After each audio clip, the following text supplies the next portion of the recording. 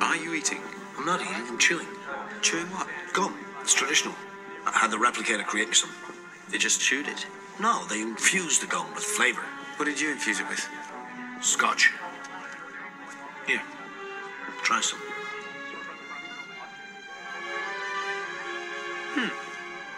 Huh. All right, you got a runner on first, you got a runner on second. One away. Ground ball to second baseman. Kira, what do you do? I go for the double play. Unless the runner on third is already on his way home. In which case, okay, relax and keep your weight on the balls of your feet. Back elbow, up. Yeah. Good. Yeah. Faster! Come on! Faster! Come on! Faster! Oh, yeah, good! I got it! Well, don't look at me. You should have got called that. I was it. out of position. That was yours all the way. Oh, come on, Julian. Welcome back to Strange New Worlds, a science and Star Trek podcast. I'm your host, Mike Wong. My guest today is Dr. Jason von Steitz, who holds the distinction of being the very first psychologist on the show. Jason has a PhD in clinical psychology and works as a sports psychologist at Whittier College and at the Cognitive Behavior Therapy of Southern California. Jason is a longtime listener of Strange New Worlds and reached out to me about being a guest on the show. I finally got to meet him during my recent trip to SoCal, and we grabbed breakfast at the Art and Science Cafe in Pasadena. Together, we're going to dive into the mental side of sports and how that relates to all sorts of fun pieces of the Star Trek universe, from Tilly's command track training to the Deep Space Nine's showdown against the Logicians to Picard's face-offs with the Borg. But first, let's get to know Jason a little bit. So Jason, could you tell me what a sports psychologist does? Sure. So this is pretty broad, but we work with athletes and any way that their performance might be impaired by their thoughts or their emotions. So if they're having self-doubts, if they're having a lot of anxiety, if they're having difficulty focusing, we can help them to perform to the best of their ability. And then also, speaking pretty broadly, just mental health issues in general. So athletes are people and they get depressed just like anybody else.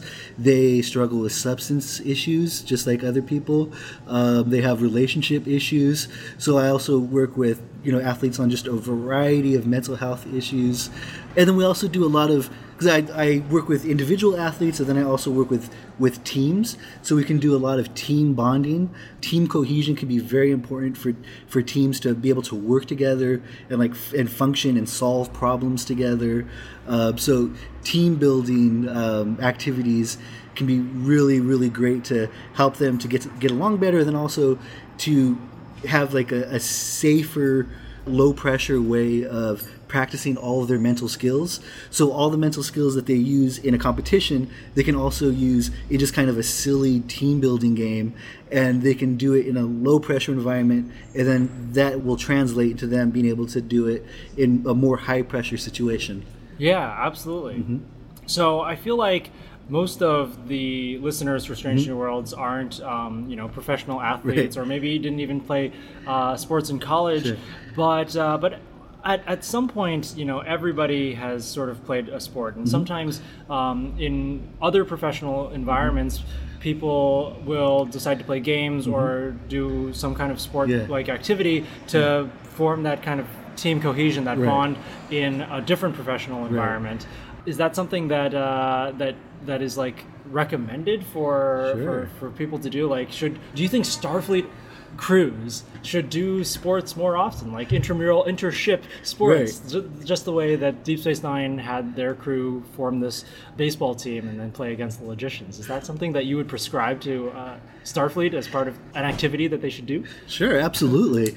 And in a lot of ways, they kind of do. If you think about Next Generation and how they'll just have these games in the I almost said holosuite, in the holodeck. Yeah. And or Picard will, or maybe Data will do like these Sherlock Holmes episodes where he's practicing solving problems. He's practicing getting to know people who might be hostile or who might be friendly. Or Picard is, acting as a detective.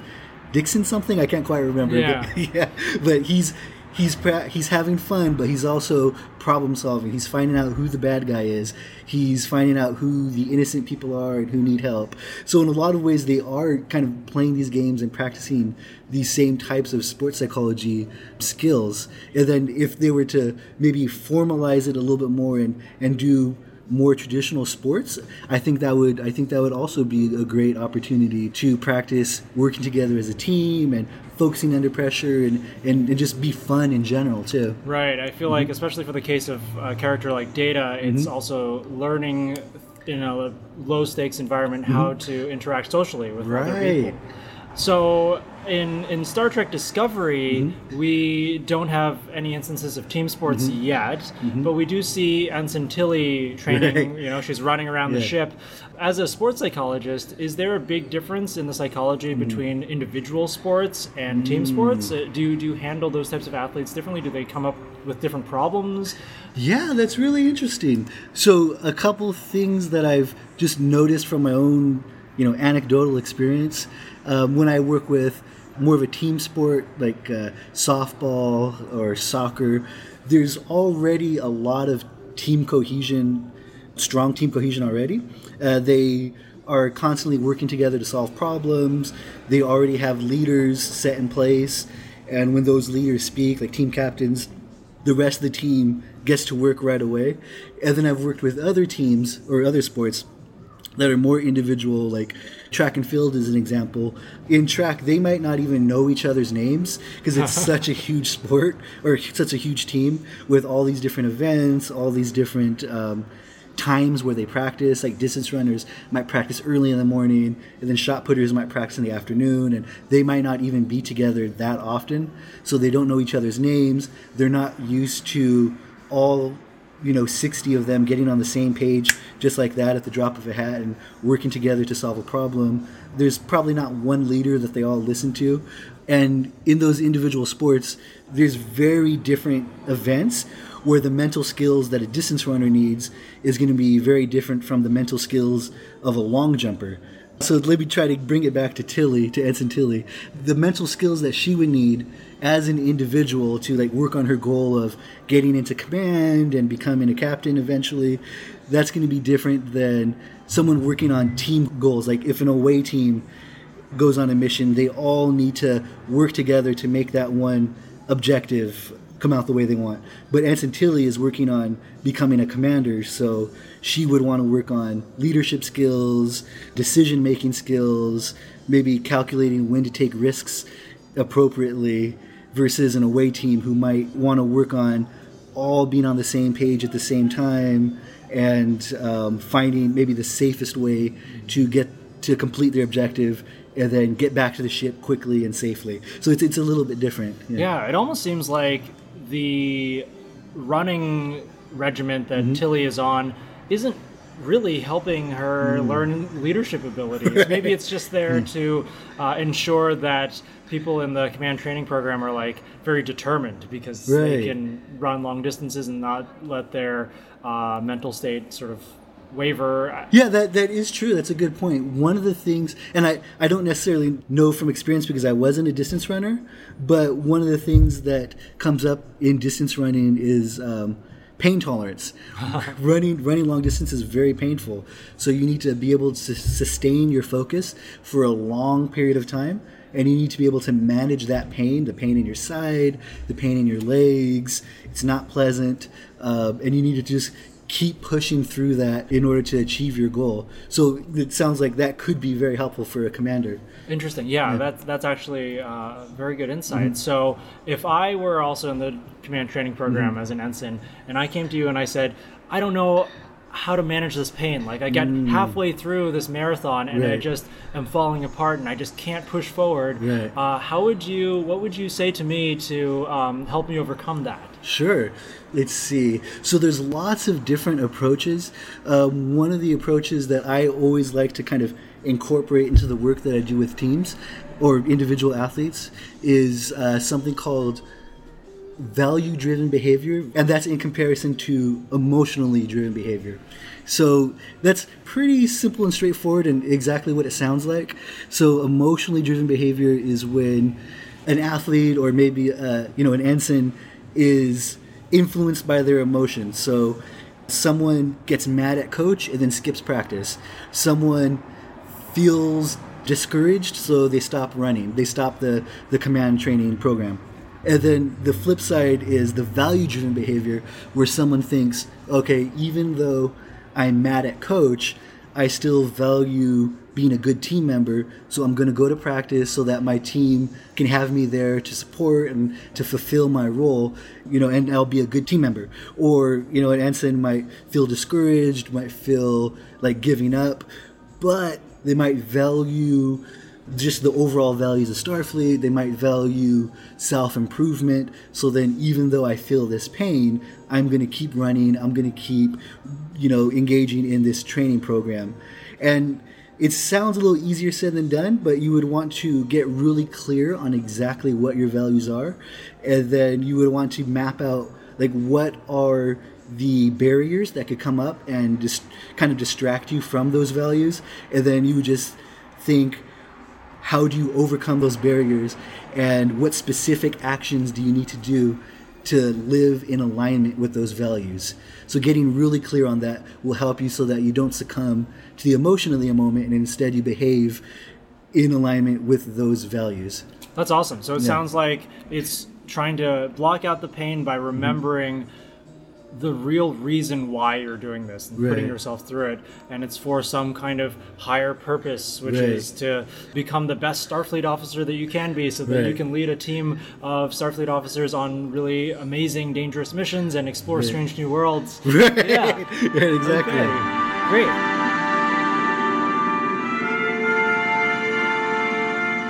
Two more laps before breakfast. You've done 10. You still need to shave 6.5 seconds off of your time. Does 6 seconds really matter? 6.5. And yes, they matter if you're ever gonna make captain. In my experience, that what I lack in athletic ability, I more than make up for in intelligence and personality. We may want to focus on those attributes. Everyone applying to the command training program will be smart. Personality doesn't count. That's just something people with no personality say. Which in no way means you absolutely have a personality. 6.5 seconds is not an arbitrary number. Your new time will earn you a physical endurance commendation. Today, your goal is 6.5 seconds. Then, getting a transfer on a Constitution class like the Enterprise. After that, first officer track. See your path, stay on it, reach your destination. Cadet to captain. Just like that. What's it gonna be, Tilly?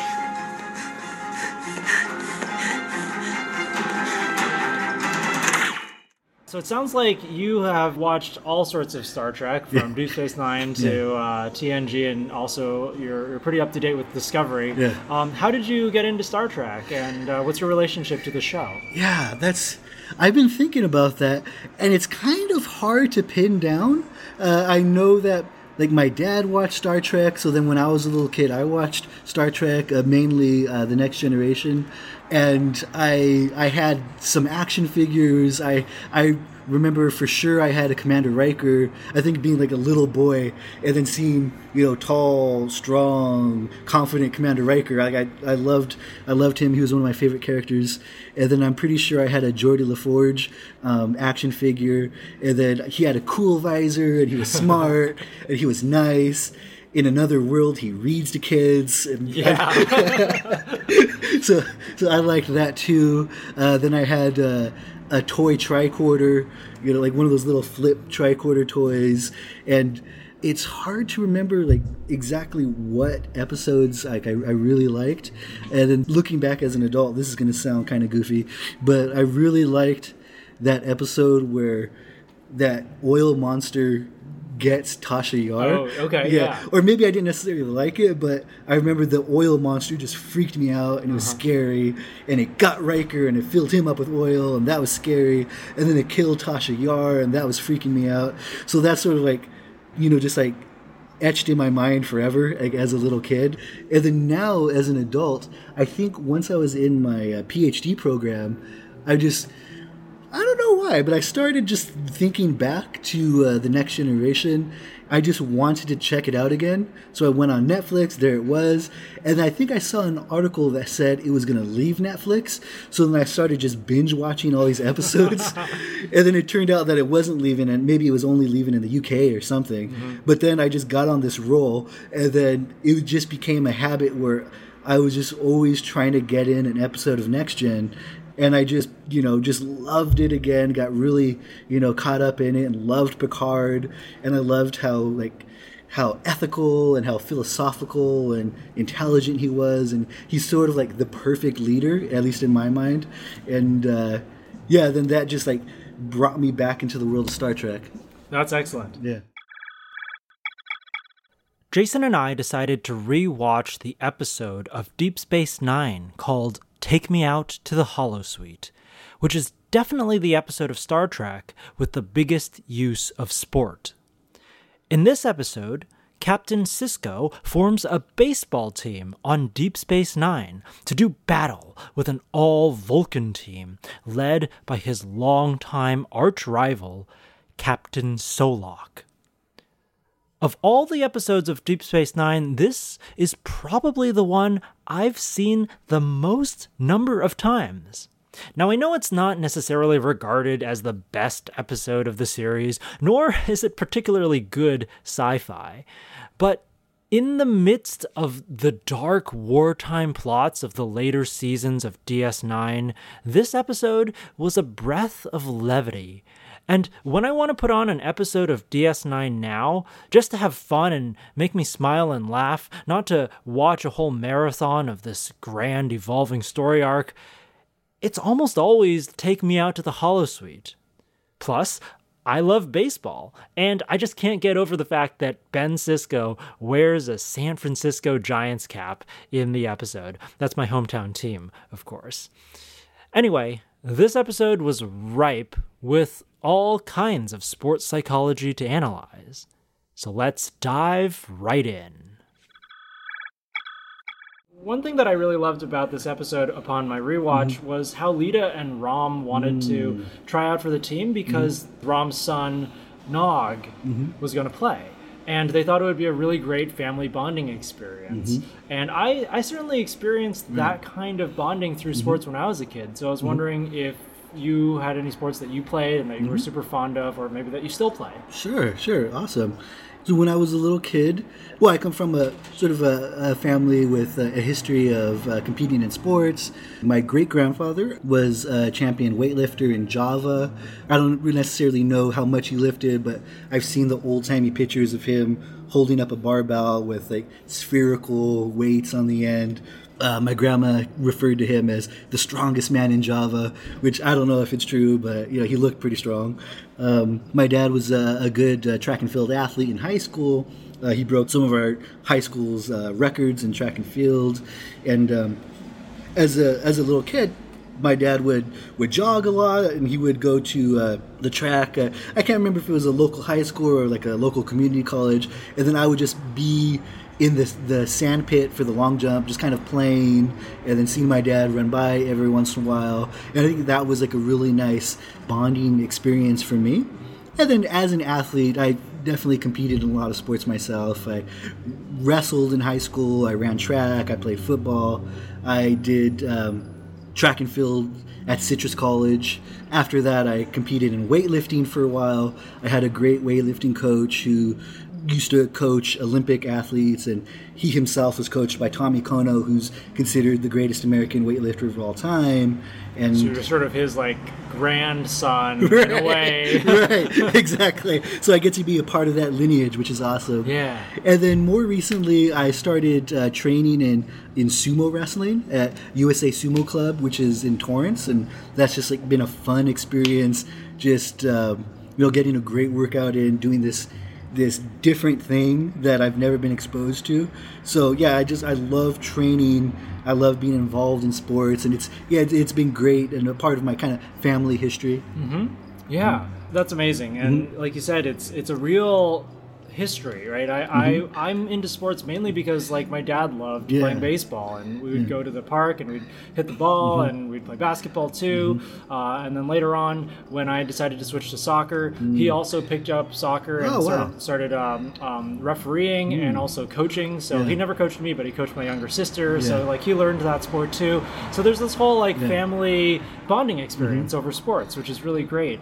So I'm just wondering, help me speculate here. Sure. You know, human society is just so infused with sport. It's like such a big part of our culture, no matter where you are from around this globe. Do you think alien cultures like the Vulcans, would sports be almost like a universal cultural aspect for other civilizations out there? Right. That's an awesome question. I actually think it would be universal in many ways. So if you think about like why humans compete in sport, one, it's really fun, and then two, it also like it helps them to test the limits of their abilities. They get to find out how good they can get at something. They get to practice things like hard work, discipline, cooperating with others, working for a long time to achieve a goal, like a dream goal that they have, and just really putting everything that they have into it. That's a great experience for a lot of people. And now if we look at other, like Vulcans, for example, I would imagine that they would also have all kinds of like the sports and things that we just haven't heard about yet. If you look at what Vulcans value, they value logic, obviously, and so I would imagine, and we know that they're very strong too. So I would imagine that Vulcans probably have some kind of sport where it's got to be physical, but they really test their logic, and Vulcan youth can get into it in order to help them develop hard work and logic and determination and all those things. And I kind of picture it being kind of like American Ninja Warrior. Yeah, where there's like this crazy obstacle course, and then the Vulcan looks at it and then determines this will be the most logical way to get across this obstacle course. So I could imagine that Vulcans would need to, like, you know, be in a dangerous situation, but within the realm of sports probably, but, you know, semi-dangerous, or with the risk of losing, the risk of being disqualified from the game, and they would need to solve problems, figure out, you know, what angle is the sun hitting the thing, and you know, so I can imagine that. Yeah. All right, Vulcan Ninja Warrior coming to CBS All Access. Yeah, okay, so you're right. Vulcans are definitely way stronger than humans, and this has been attributed in the canon to the fact that Vulcan is a much more massive planet, so the gravity is stronger. And so Sisko brings together his band of colleagues who are all not Vulcans, and he has to sort of motivate them to rise to the challenge. So he gives this very excellent motivational speech at their first practice. This is the place where we get the match. This is what we All right. This is configuration. Woo! Yes. First day of practice, and it's an exciting time. Am I right? Oh, yeah. Yeah, there we go. That's the spirit. Now, first, let me introduce you to our pitcher and our secret weapon, Jake the Slider Sisko. Good luck, Jake. Very nice. Now, all the other positions are still open for tryouts. Now, every one of you here today has seen at least one baseball game with me in the Hollow Suite. Now, I know it looks simple. You throw the ball, you catch the ball, you hit the ball. But it is not that easy. It's a difficult game. It was a difficult game to play even for seasoned professionals who spent their lifetime practicing. And now we have less than 2 weeks to build a team and to face the opponent. Now, I know what some of you are thinking. How are we going to beat the Logicians? They're all Vulcans. They're stronger and faster than any one of us. Except for Worf and our genetically enhanced doctor. But there is more to baseball than physical strength. It's about courage. And it's also about faith. And it is also about heart. And if there's one thing our Vulcan friends lack, it's heart. I think we can beat them. I know we can beat them. Yeah? We are going to beat them. Am I right? Yes. I can't hear you. Yes. Are we going to beat the Vulcans? I can't hear you. Yes. All right, then, let's play some baseball. Yeah, just a little throw and catch. Nice and easy.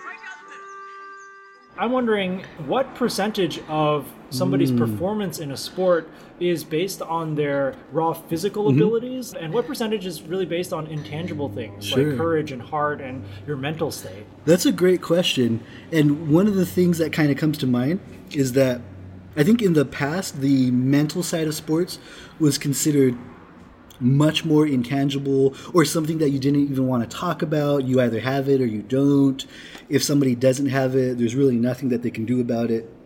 And, you might not give them a second look. But now the mental game or the mental side of sports is considered much more tangible. There's evidence-based approaches to sports psychology. There's a lot of studies showing that mindfulness and focusing on the task at hand is really great for being mindful or focused on the task in sports. So if you can practice mindfulness, then you can be in the present moment when you're competing and under pressure, and you can focus on what you need to focus on instead of focusing on the people of the stands or the people heckling you or who text message you right before a game or something like that.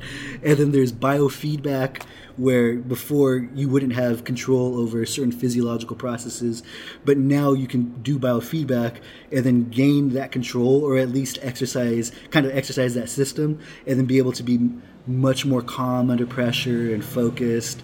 So now the mental side is much more tangible.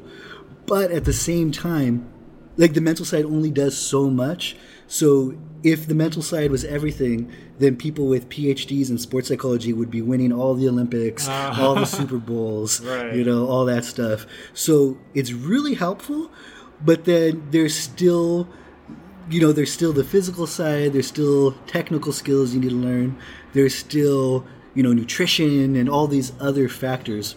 And then I also want to say, because I think it's really interesting, the farther away you are from a competition, the less important the mental side is.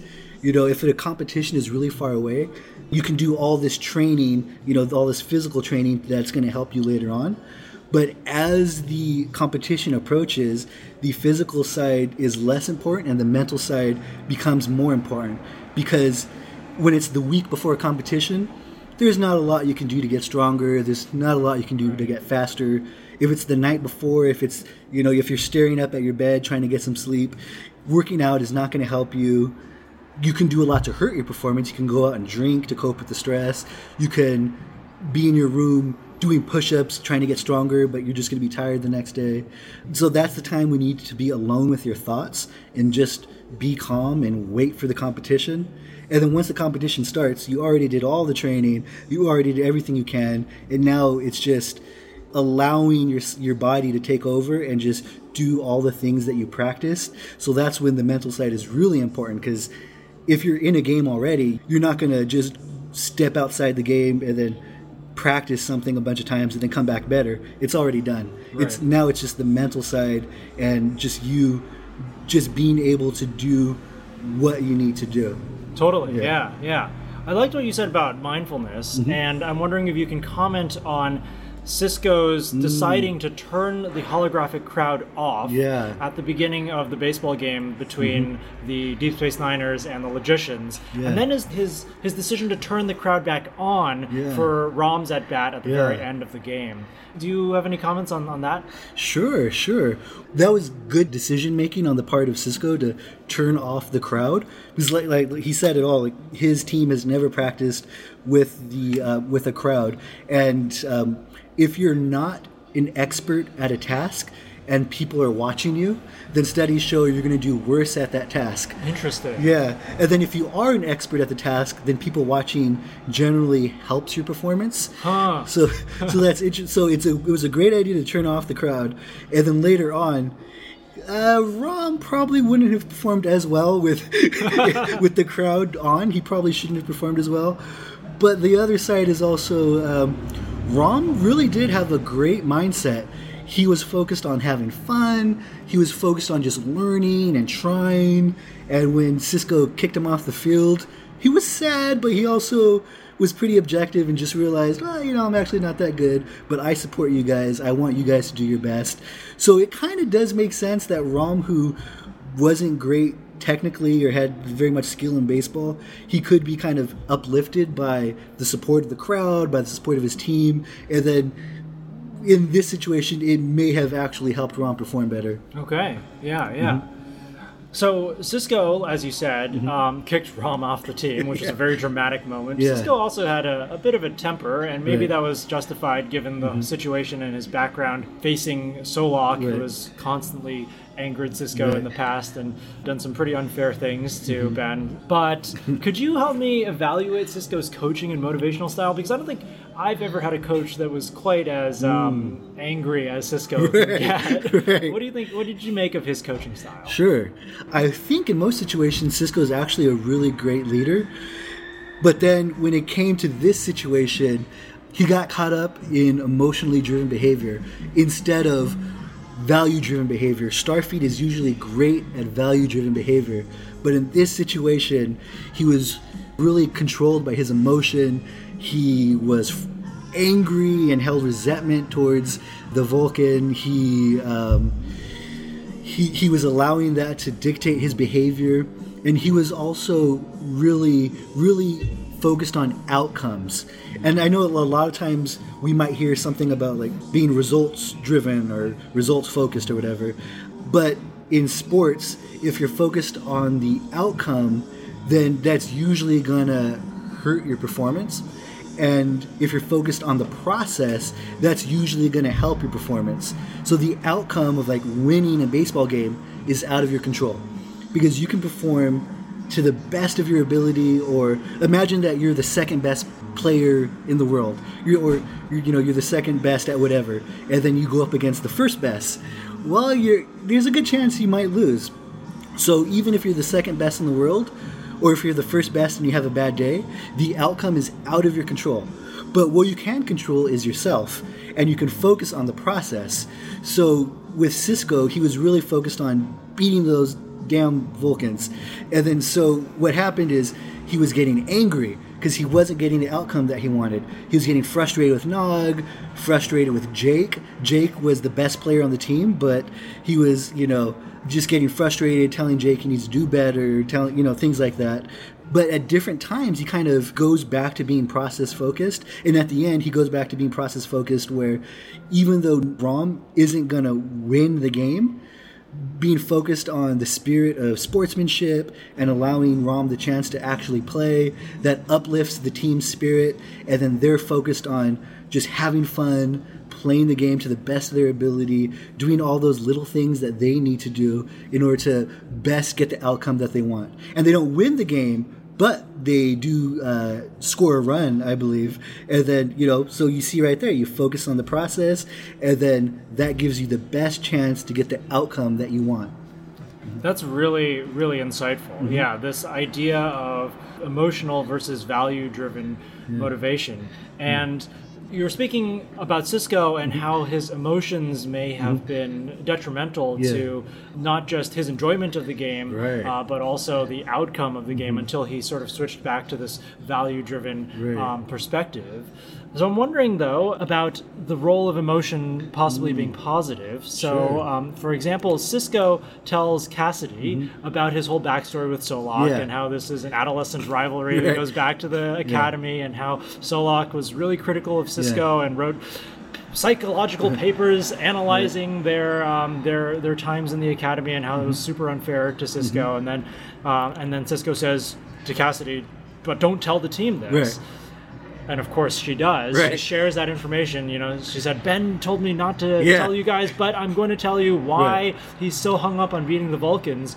And that does have some kind of emotional resonance with the rest of the crew, and I think may have helped them perform better, or at least brought themselves closer as a team to, maybe try a little bit harder. So in what ways can emotions be both positive and a negative. Yeah, awesome question. And I want to comment on that scene because I love that scene where Cisco is telling Cassidy, something like, don't tell them, promise me you won't tell them. And she says, I promise. In the very next scene, she says, okay, he made me promise not to tell you, but here's what's going on. I love that scene. But, yeah, so great point. And it's not necessarily that emotions are bad. Emotions can be great. Like if you're passionate about something, if you love something, that can drive you to work harder. Yeah, you can get into a flow state and just really love what you're doing. And if you experience a trauma like Cisco did, and that's kind of back there, there can also be a dark side to sports where you have this like inner pain or this trauma from a long time ago or a setback, and that can also drive you to work really hard. The important part is that whether it's a painful emotion or a positive emotion, you're still engaging in value-driven behavior. So if we look at the DS9 crew, the Niners, they were feeling really beat down and kind of disappointed and frustrated with the way that Cisco was coaching them. And then they want to quit. They are kind of discouraged and don't want to work as hard. That's also emotionally driven behavior right there.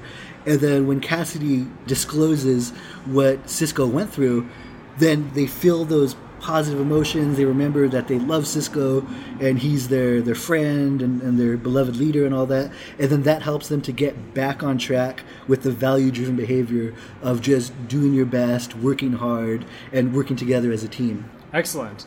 I want to ask about Cisco choosing Odo as the umpire for the game.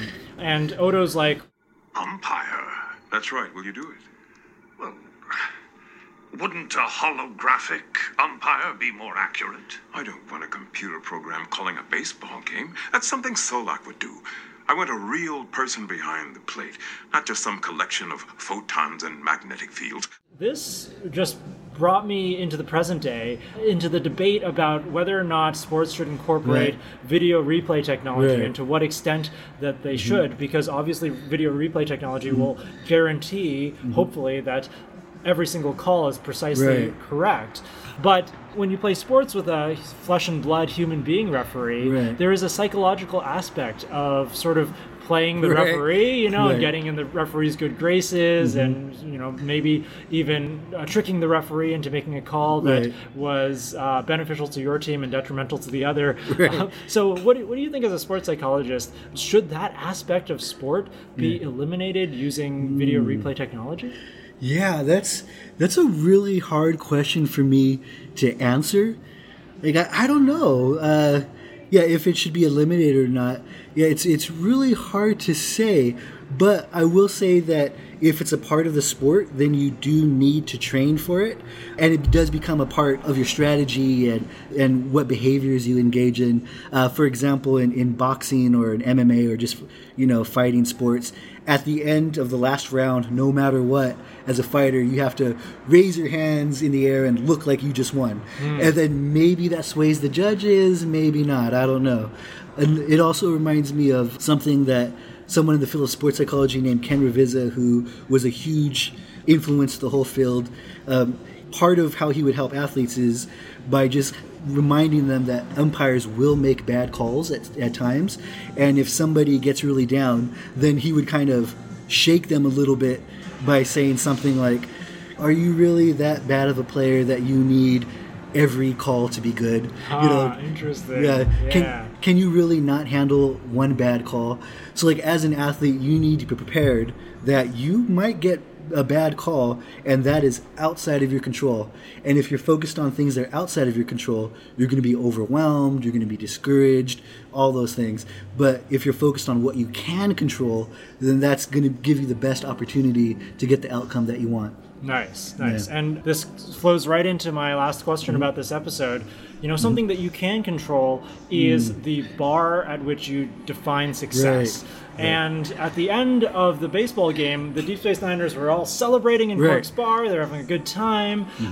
They're patting each other on the back because, they scored a run against this very strong Vulcan team. And the Vulcan captain goes up to Ben Sisko and was like, I don't understand why you're celebrating. You lost the game 10-1. why do you have this sense of manufactured triumph? Right. And so from the perspective of a sports psychologist, what do you see the role of manufactured triumph in Right. sports? And is that something that you work on constructing, or is that Right. something, what do you think about that?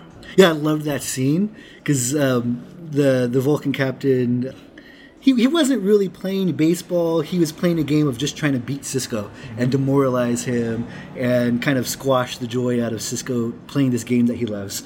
So on one hand, by just having fun and getting back to just the spirit of sportsmanship, he then beat Solok, or the Vulcan captain, at his own game. So I thought that was great. And then as far as the manufactured triumph and just sports in general, I think it's a really important part because sometimes, or maybe a lot of times, people can have an attitude that second place is just first loser. That can be motivating in a way, that can help people, but it can also lead to a lot of negative feelings, a lot of anxiety, because there's only going to be one winner in the end. And again, that's completely focusing on the outcome, which again is out of our control. So I think it's really helpful to make sports more about self-improvement. Can you do better than you did before? Can you perform at the best of your ability? A lot of athletes in general can relate to this idea that they don't want to beat themselves. They don't want to lose to themselves by giving in to anxiety or giving in to other pressures. When you lose to yourself, a lot of times you end up being unable to sleep and just kind of staring at your ceiling the night after. But when you perform at your very best and still don't get the outcome that you want, that's when you can rest easy at night and then just come back to win another day. Another instance of sport that we wanted to discuss was Picard's fencing match with Guinan in the TNG episode I, Borg, and Picard's overall mental game when it comes to facing the dreaded demons of his past. Let's switch gears now from Deep Space Nine to The Next Generation. Now, TNG doesn't have an entire episode dedicated to a sport like Deep Space Nine does, but Picard is very fond of fencing, and so he has a couple of fencing scenes, and one of the most important ones was when he was fencing Guinan, of all people, in the episode I, Borg, and Guinan was able to basically score a point on Picard by faking an injury. You all right? You felt sorry for me. Look what it got you.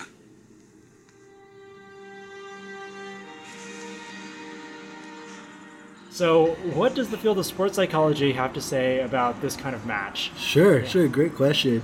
First, when I was a little kid, I loved Guinan, and I think that probably had a lot to do with me just being a kid and watching Sister Act and other stuff like that. So as a little kid watching Next Gen, I just loved Guinan.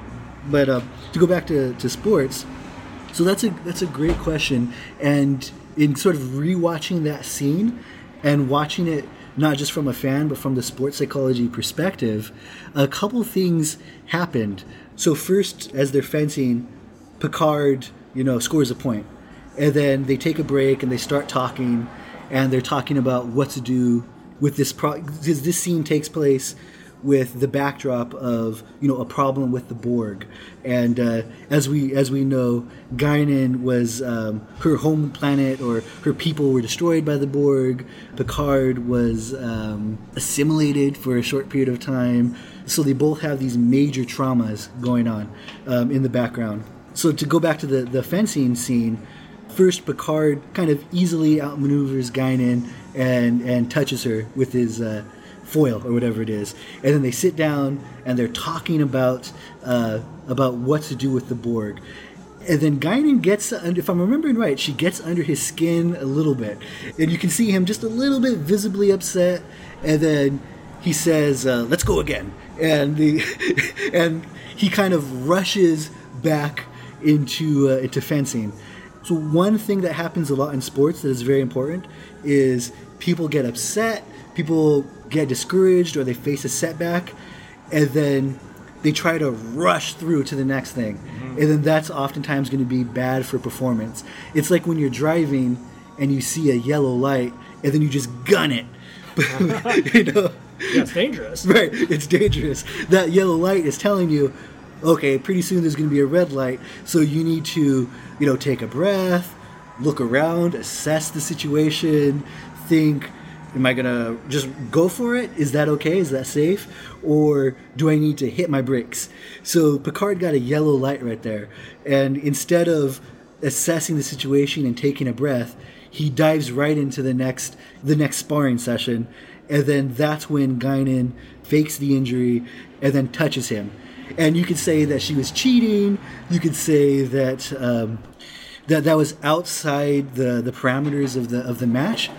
But, you know, she did it, and she scored the touch. And if Picard took that breath, if Picard took a moment to assess the situation, he may have acted differently, and she may have not been able to touch him. Mm-hmm. So that's something that does play out a lot in sports, where someone rushes to do something, and then maybe they fall for a trick. Maybe the person is just better, but they needed to take that moment to just breathe and assess the situation. Yeah, like you said, Picard and Guinan, they go way back in terms of their relation with the Borg. The Borg are almost like Picard's arch nemesis. Right. And he even has to face them in a movie, in First Contact. And it's not really a sports match there, but Picard does get really riled up in one of the scenes. He's likened to Captain Ahab hunting his whale, and so he gets super emotional over this thing, almost in the same way that Ben Sisko got really emotional over Captain Solok and their history. So I was wondering if you wanted to talk about First Contact and how Picard behaved in that movie as well. Sure. And one of the great things about First Contact, and one of the great things about that fencing match between Guinan and Picard, is that it takes place within this wider context of these very traumatic experiences with the Borg. And oftentimes that's exactly how sports are. So I really appreciated that, looking at it from a sports psychology perspective. Because, in a best case scenario, you're just having fun, playing sports, just competing and doing your best. But oftentimes there's these greater contexts where there's turmoil in the world, where your competing team might be from an unfriendly community that you're a rivalry with, or oftentimes, athletes that I've worked with, they are competing while they also struggle with these traumas that they've experienced. They've had family issues, they've been dealing with major depressive disorder. Unfortunately, now it's even more common for athletes to be survivors of mass shootings. That's something that I never anticipated dealing with in the field of sports psychology, but that is something that unfortunately is becoming more and more common. So for the fencing match and for Picard's performance as a leader to take place with that backdrop of these really traumatic experiences is actually something that is sort of a normal part of sports now. So now to get back to Picard's performance as a leader, one of the things that I noticed is that Picard's decision-making skills are a very important part of his performance. Because he was assimilated, he had all this knowledge about the Borg and their weaknesses and their strengths and their habits. It's kind of like he did great recon and he was watching all kinds of film on the Borg. He was probably planning to battle the Borg for years, and in his mind he was probably just mentally mapping out, I'm going to do this, I'm going to do this, I'm going to do this, it's going to be great. And the Borg adapt very quickly, and they can shut down whatever offense you're trying to start very quickly. And that kind of reminds me of the sport of rugby, to take it back to sports psychology.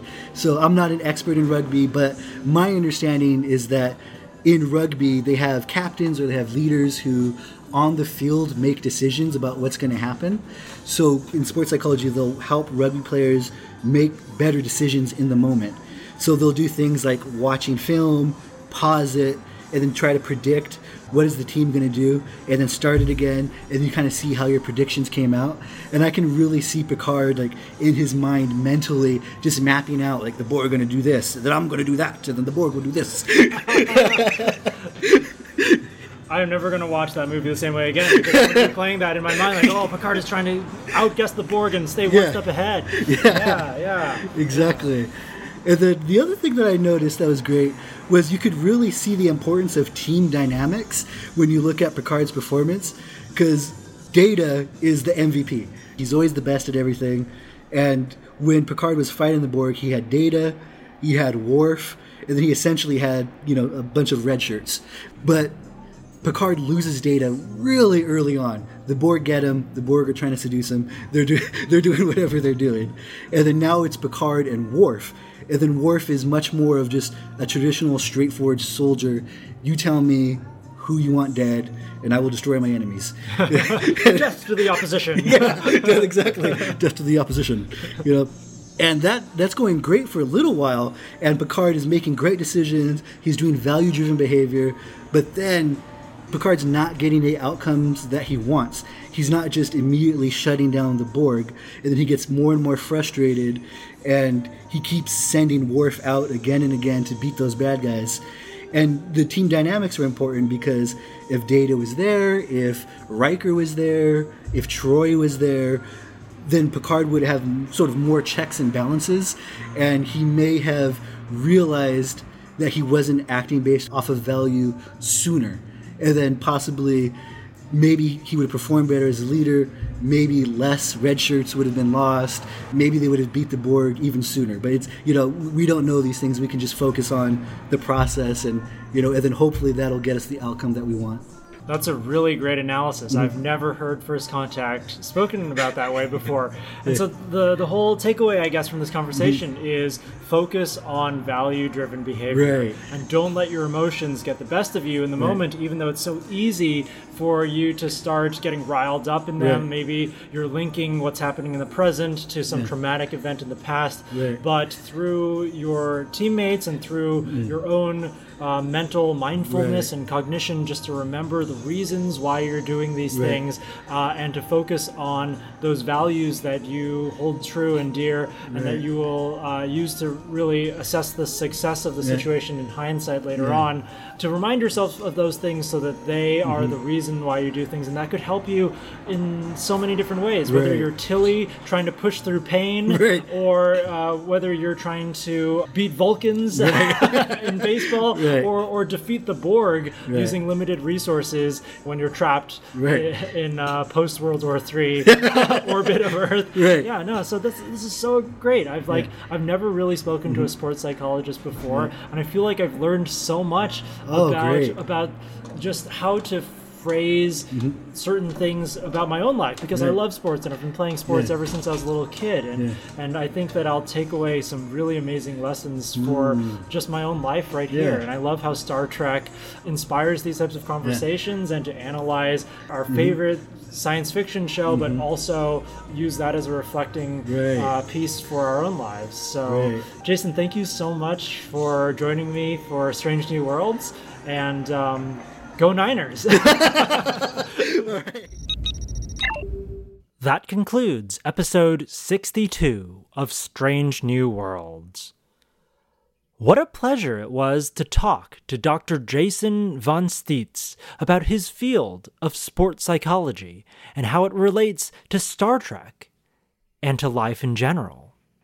Whether I'm on the field, in my office, or just hanging out with my friends, I'll definitely try to be a little more conscious of my own motivations going forward and make sure that I'm performing value-driven behavior. All of us can get a little hot-tempered sometimes. We all lose our cool, stomp on our hats, make a fuss. That's just human. But when those things happen, we need to take a step back, realize what's going on, take a few deep breaths, assess the situation, and remind ourselves why we're doing what we're doing. We want to be captain one day, or maybe we love baseball, or maybe because we are defending the ideals of the Federation, not seeking revenge. Until next time, I'll see you out there.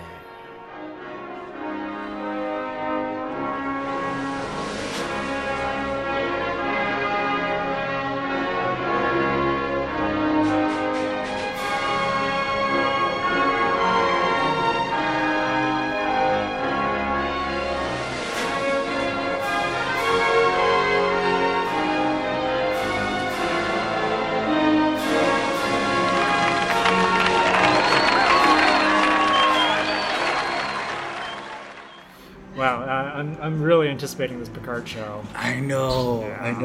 I was thinking, like, in the opening scene, am I going to just start crying? Yeah, no.